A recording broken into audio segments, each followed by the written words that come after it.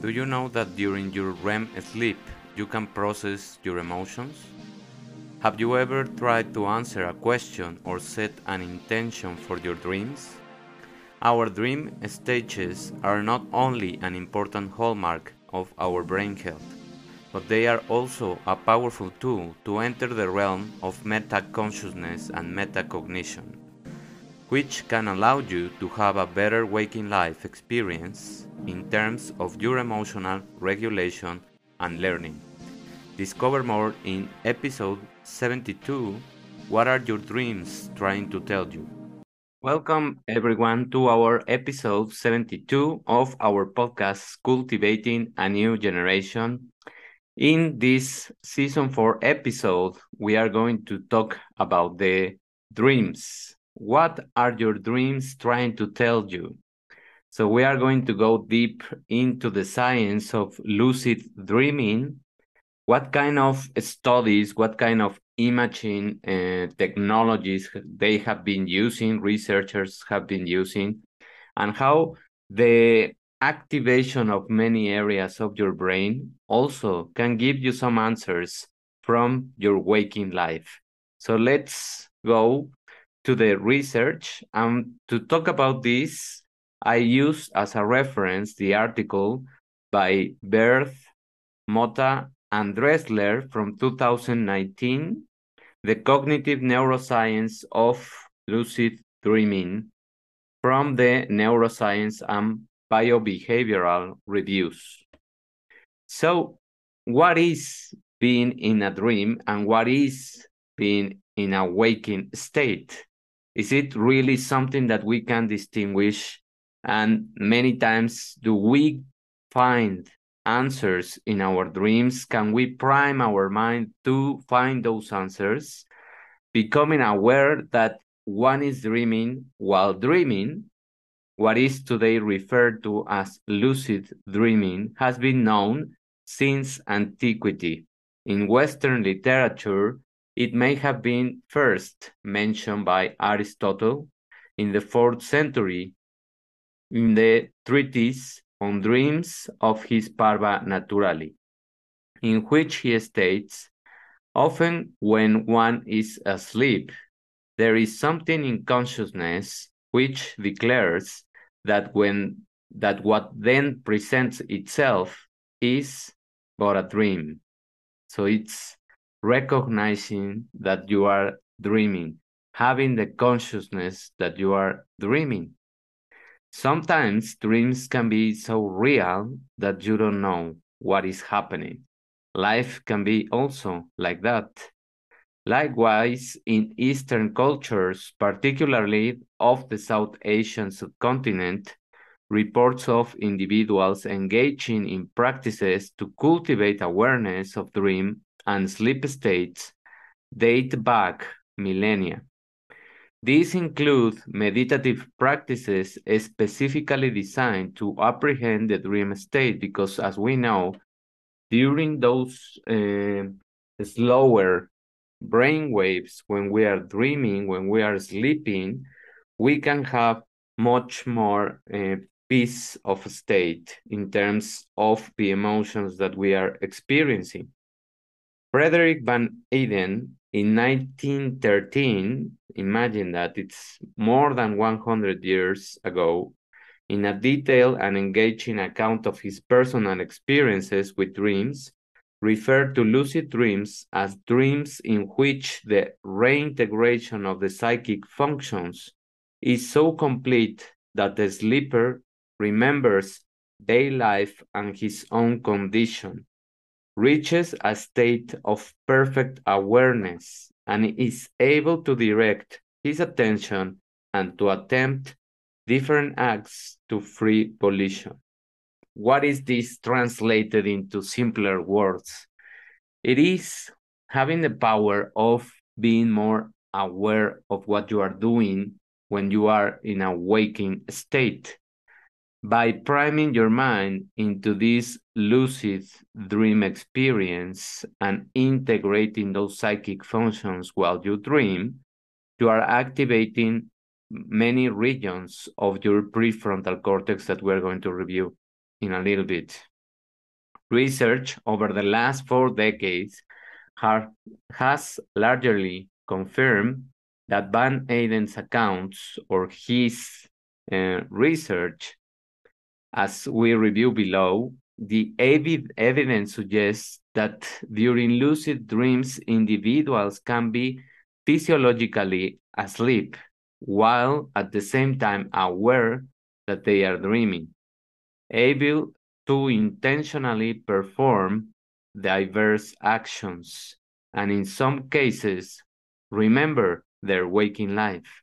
So that's the power of our dreams, and that's how we can prime our mind to dream about certain aspect. Even we can go further and ask questions that can be answered in our dreams.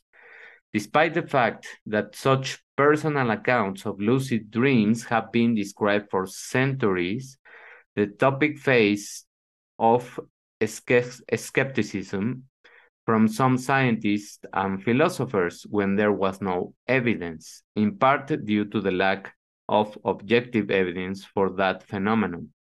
So this began to change in the late 1970s and early 1980s. However, with the first validation of lucid dreaming as an objectively verifiable phenomenon occurring during rapid eye movement or the phase REM of sleep, that was the gateway to start discovering a lot of facts about lucid dreaming. Building on prior research that showed that shift in the direction of gaze within a dream can be accompanied by corresponding movements of the sleeper's eyes. And that's how we can witness when someone is having an experience with dreams.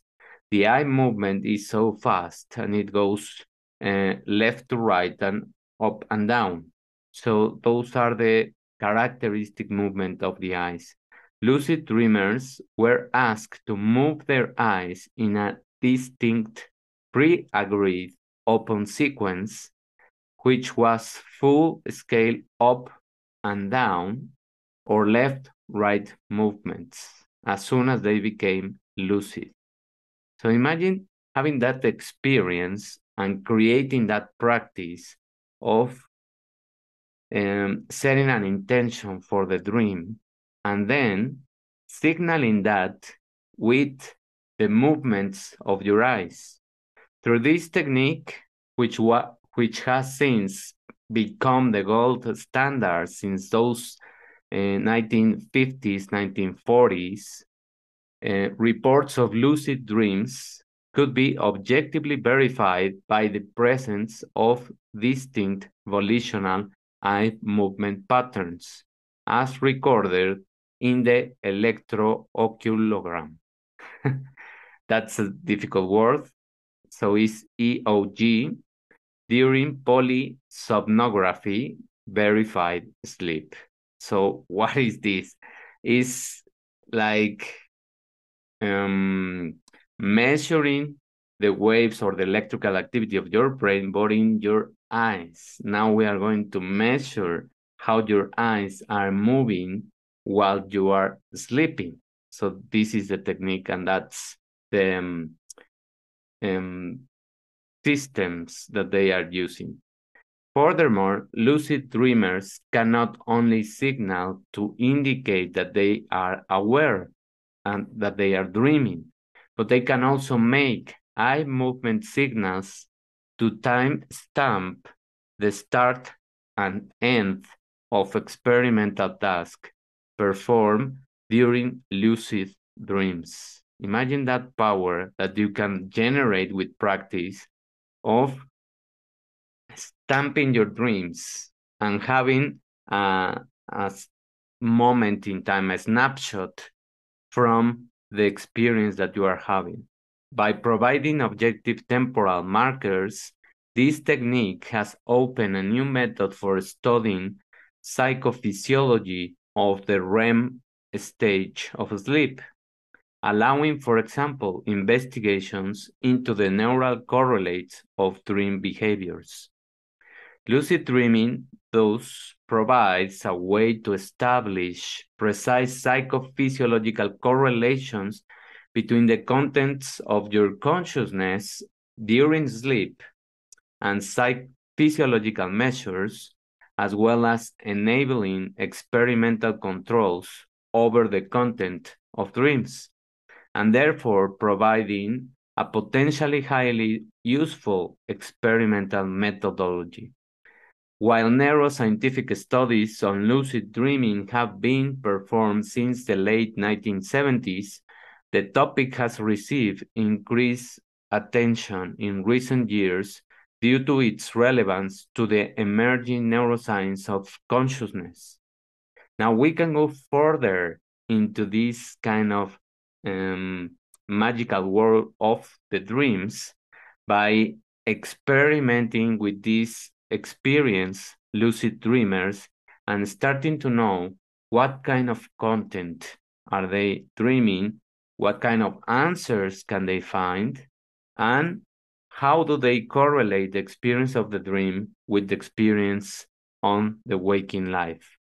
These pioneer works establish that lucid dreams occur in REM sleep, characterized by all of the EEG features, so the electroencephalograms of REM sleep, according to researchers from the 1960s who had sleep scoring criteria. And also in the 80s, researchers observed that lucid dreams are associated with increased physiological activation as measured by increased basic activity. That is the intensity or the density of the REM stage. Autonomic nervous arousal, which is characterized by heart rate, respiration rate, and skin potential, were also found to be elevated during lucid REM sleep compared to the non-lucid REM sleep. Additionally, lucid dreamers were found to occur in REM sleep periods later in the night. So imagine that you have different stages during your REM sleep or during your 4 other stages of sleep. You can have one more or less at the middle of the session of sleep, and then having more at the end of sleep. That's what we are going to see. The findings suggest that lucid dreaming is associated with increased cortical activation, which reaches its peak during phasic REM sleep. In addition to physiological markers of phasic activity, lucid REM sleep was found to be associated with H reflex suppression. What is that? A spinal reflex that is reliably suppressed during REM sleep. Also, while you are moving your eyes, your body is not easily able to move sometimes during this REM stage, depending on the kind of dream that you are having. And we all have experienced those kind of dreams where they are also called nightmares. So it is extremely important to understand these kind of physiological changes, because that's what is going to lead us to know what kind of regions of the brain are activating and how we can use them to enhance the memory that we have during the waking stages. That's the interesting part of this kind of reflection and this kind of research. All of these results indicate that lucid dreams occur in activated periods of REM sleep, as opposed to, for example, a state that is intermediate between waking and REM sleep. This finding also raised the further question of whether lucid REM sleep is associated with localized activation of specific brain regions, which is what I was mentioning, or changes in specific frequencies of neural oscillations compared to non-lucid REM sleep. So, this study reviewed the electroencephalograms that attempted to answer these kind of questions. What are the regions? What are the specific regions being activated during this lucid REM sleep? Changes in brain activity during lucidity may also partly depend on how experienced the lucid dreamer is.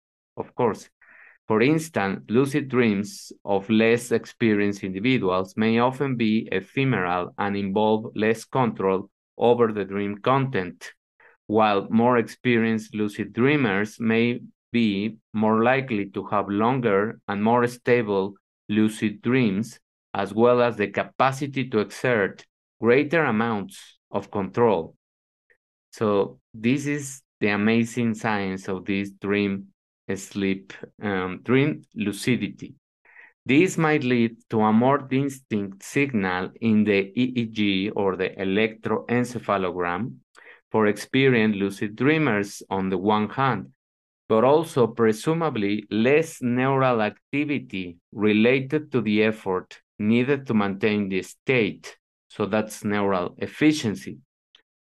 In line with this, in 2014, a researcher suggested that the mental effort needed to achieve the and sustain lucidity might be reduced in narcoleptic patients who may access the lucid REM sleep without or with less effort.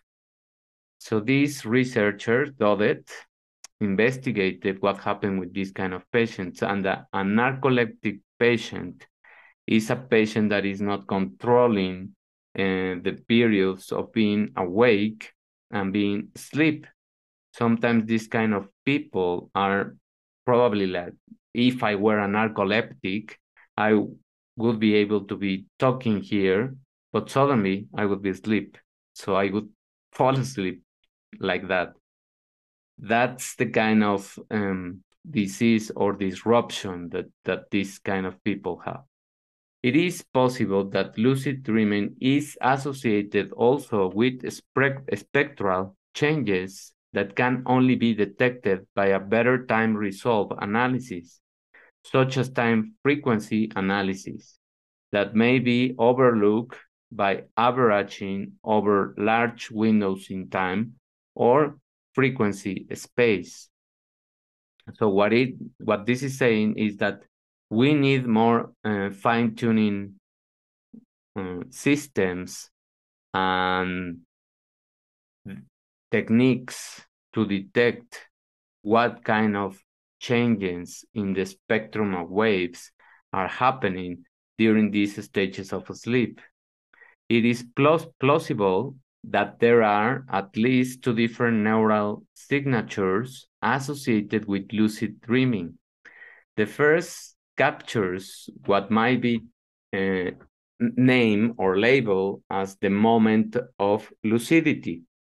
That is the transient moment of meta-awareness in which one has the metacognitive insight that you are currently dreaming. Imagine having that power. That's why it's meta-awareness, that is extended awareness, and also extended cognitive insight, extended learning insight, learning awareness that you are dreaming, recognizing the kind of stages that you are dreaming, and also knowing what you are dreaming. The second signature of this lucid dreaming captures potential sustained differences in brain activity between lucid and non-lucid REM sleep dreaming. This second neural signature is unlikely to be a signature of meta-awareness per se, as during lucid dreams, individuals do not continuously engage in metacognitive reflection on their state of consciousness. So in this second stage, you are not really aware that you are dreaming. That's when you lose the consciousness of the reality, let's say. Rather, in this second signature, the state shift in consciousness that occurs from non-lucid to lucid dreaming with enhanced volition, episodic memory, and accessibility of metacognition. But look at these characteristics of this second stage. You have enhanced volition. What is this? You are boosting, incrementing your willpower. You are also accessing your episodic memory. Remember, in the previous episode, we talked about these kind of memory systems, and your episodic memory is your autobiography memory, what you live. It can be during your day, it can be before, of course. So you have accessibility to those episodes of your life, and you have metacognition. You can learn things through the enhanced will or intention in this stage, in this second stage of lucid dreaming. Changes in these aspects of cognition in the shift to lucidity have been hypothesized to reflect an overall change in the conscious experience of being a cognitive subject. So a subject that is able to learn from their dreams. Both the physiological correlates of the moment of lucidity as well as the overall differences in brain activity between the lucid and non-lucid dreams are the interesting research targets. Now we want to know what happens between this lucid and non-lucid stage. Why do we have different characteristics in each of them, and how can we access those kind of information that we can use in the waking stage? Dreamlike mental activity can be observed during all sleep stages. However, REM sleep dreams tend to be more vivid, emotional, bizarre, and more often they include a narrative structure. So these phenomenological characteristics have been suggested to be associated with the neural activation and deactivation patterns observed during REM sleep. For example, higher visual areas show increased regional cerebral blood flow during REM sleep compared to both wakefulness and slow wave sleep, which is in line with the visuospatial experiences that are common during REM sleep dreaming. So you need more oxygen in this kind of stage because you are also having a lot of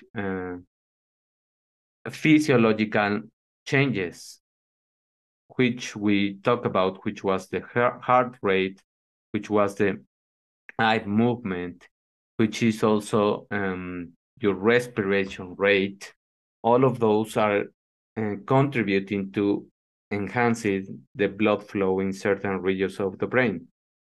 Additionally, the amygdala, which is related to your emotions, medial prefrontal cortex, which is related to reasoning, and your anterior cingulate cortex, which is linking those two sections, show increased regional cerebral blood flow during this REM sleep.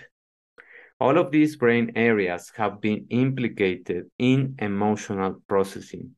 So you're processing your emotions in this kind of stage. That's why it's so important to care about our sleep and to allow ourselves with a good amount of time to have these stages well signaled, well marked in terms of the time frames, in terms of the things that you have to be processing. And that's why also when we have certain kind of toxic or very strong emotions, it is very difficult to have a good night of sleep, because these kind of stages are also involved in this kind of emotional processing.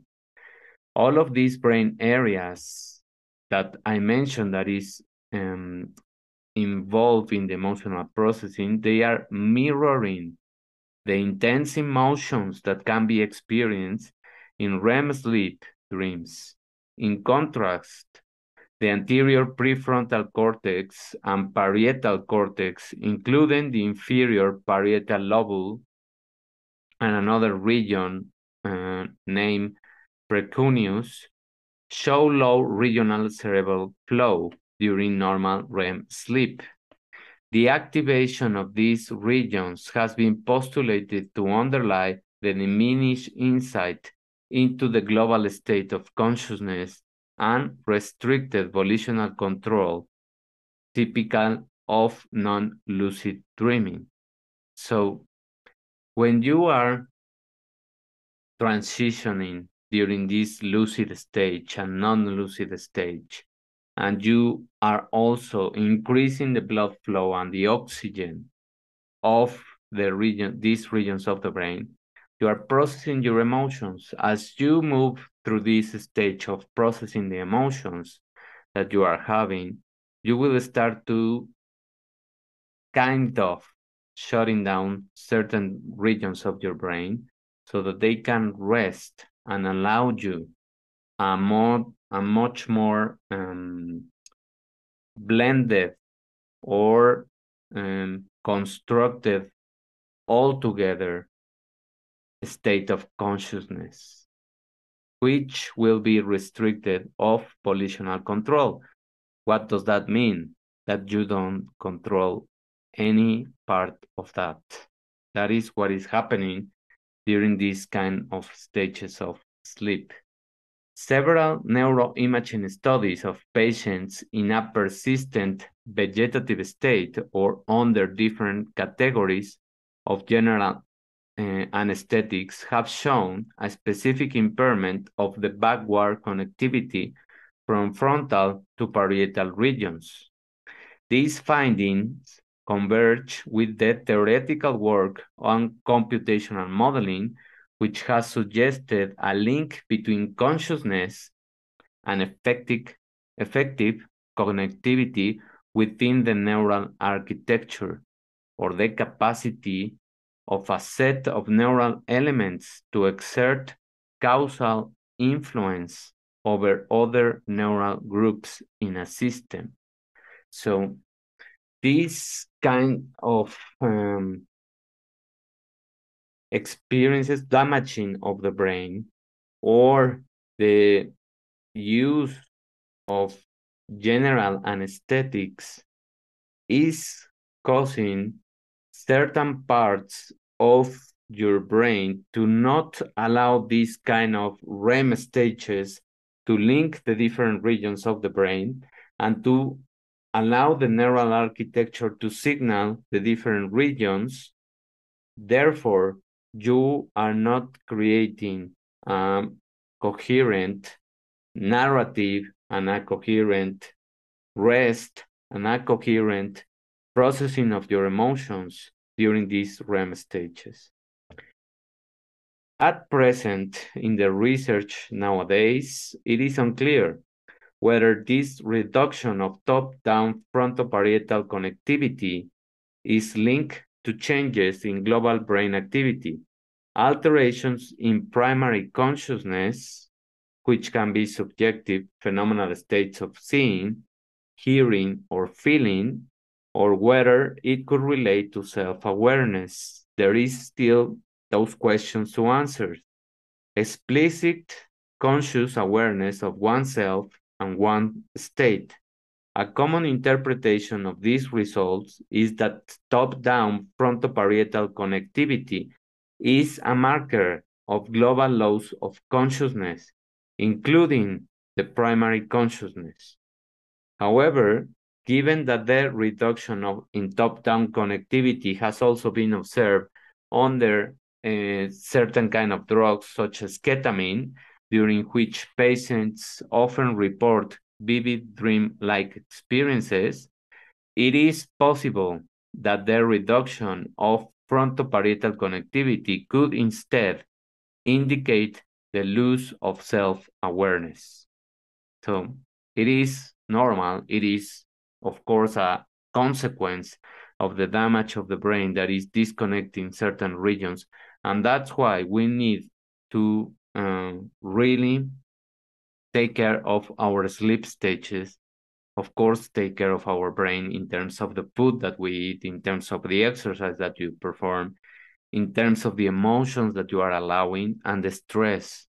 So that's why it's so important, this kind of topic. It's not only about the dreams and the questions, it is very important that, but it is also how these stages of your sleep, and this was just one that is giving us answers in terms of how we can learn in the dreams, we can answer questions, and how many regions of the brain are linking your memories. There are other stages that we are going to review further of what kind of activity happens in each of these stages of your sleep. But remember, and this is like the silver lining that I want to give you. Please allow your sleep. Really create a ritual so that you can sleep peacefully, so that you can sleep not prime, and so that you don't disrupt your sleep with the screens at night. So I hope that these kind of practical lessons allow you to understand how important each stage is representing our sleep. So now we are going to move to the graphic section of showing you how the regions of the brain are increasing the blood flow and what kind of regions, so that you can see them and how they look in one of the studies where they measure this kind of oxygen. So let's see, and let's give you the image. So as you can see here, what is happening?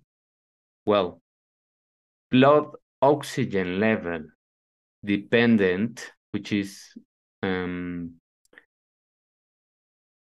abbreviated as BOLD, activation in the MRI or the functional MRI case study of lucid dreaming.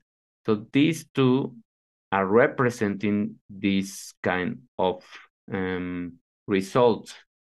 Clusters show this kind of clusters, these kind of regions that we can see here in red and yellow,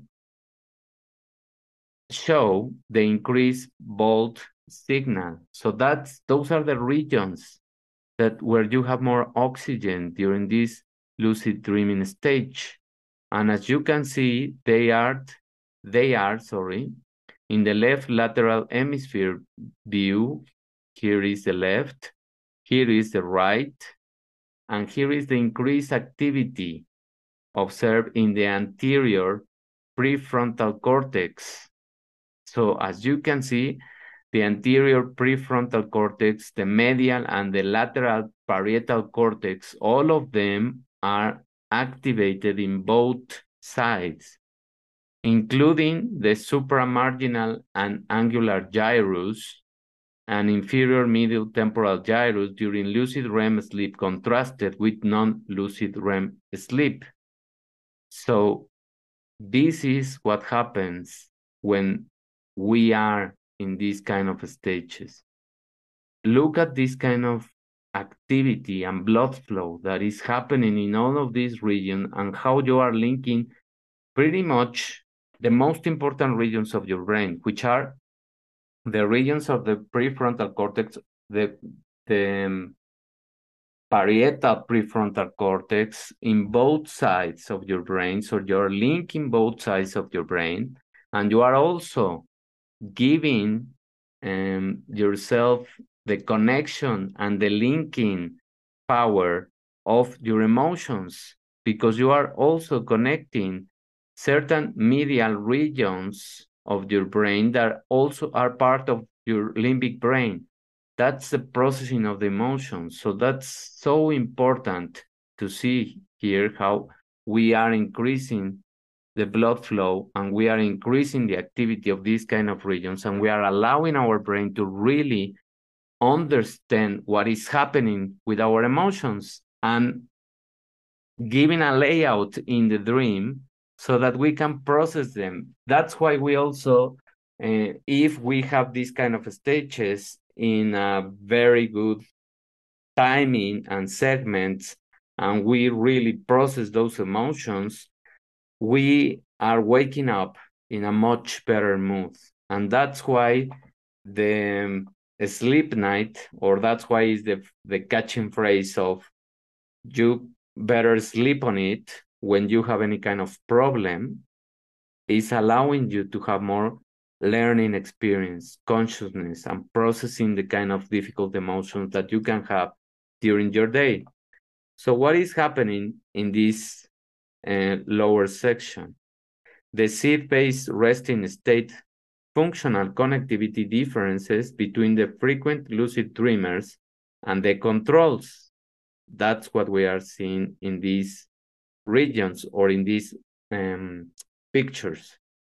To estimate the connectivity, spherical regions of interest were defined in the prefrontal cortex, in the anterior prefrontal cortex, based on the peak voxel reported.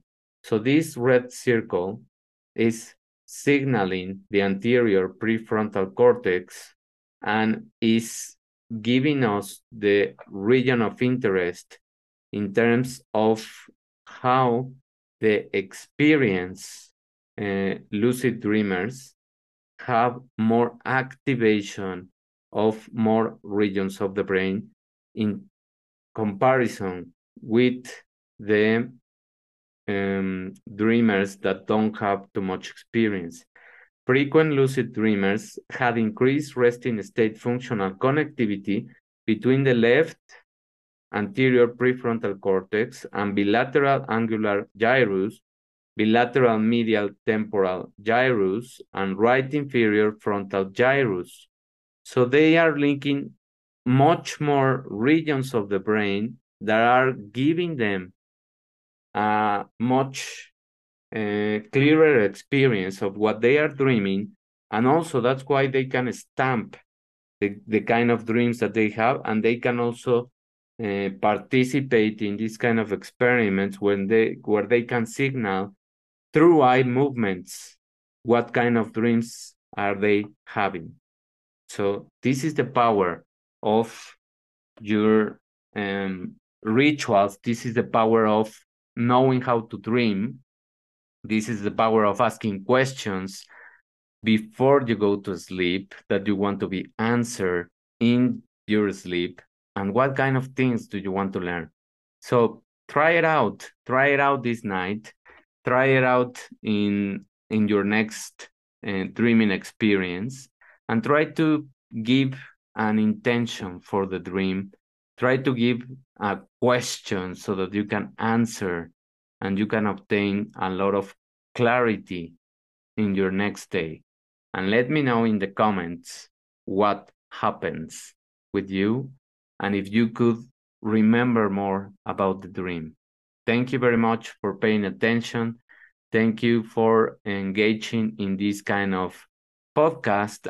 And if you like the information and it resonates with you, what I ask you only is that you share the information, that you give me likes, that give me some kind of reaction so that the algorithms move the information and so that we can have more viewers in terms of this kind of information that is important for everyone. Thank you. Have a wonderful day, and we will listen to each other on our next episode. Bye.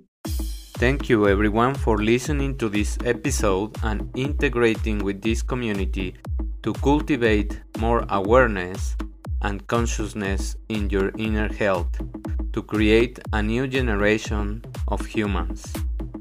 If you want more tools to grow your inner health with science and spirituality merge, visit www.davidortegab.com.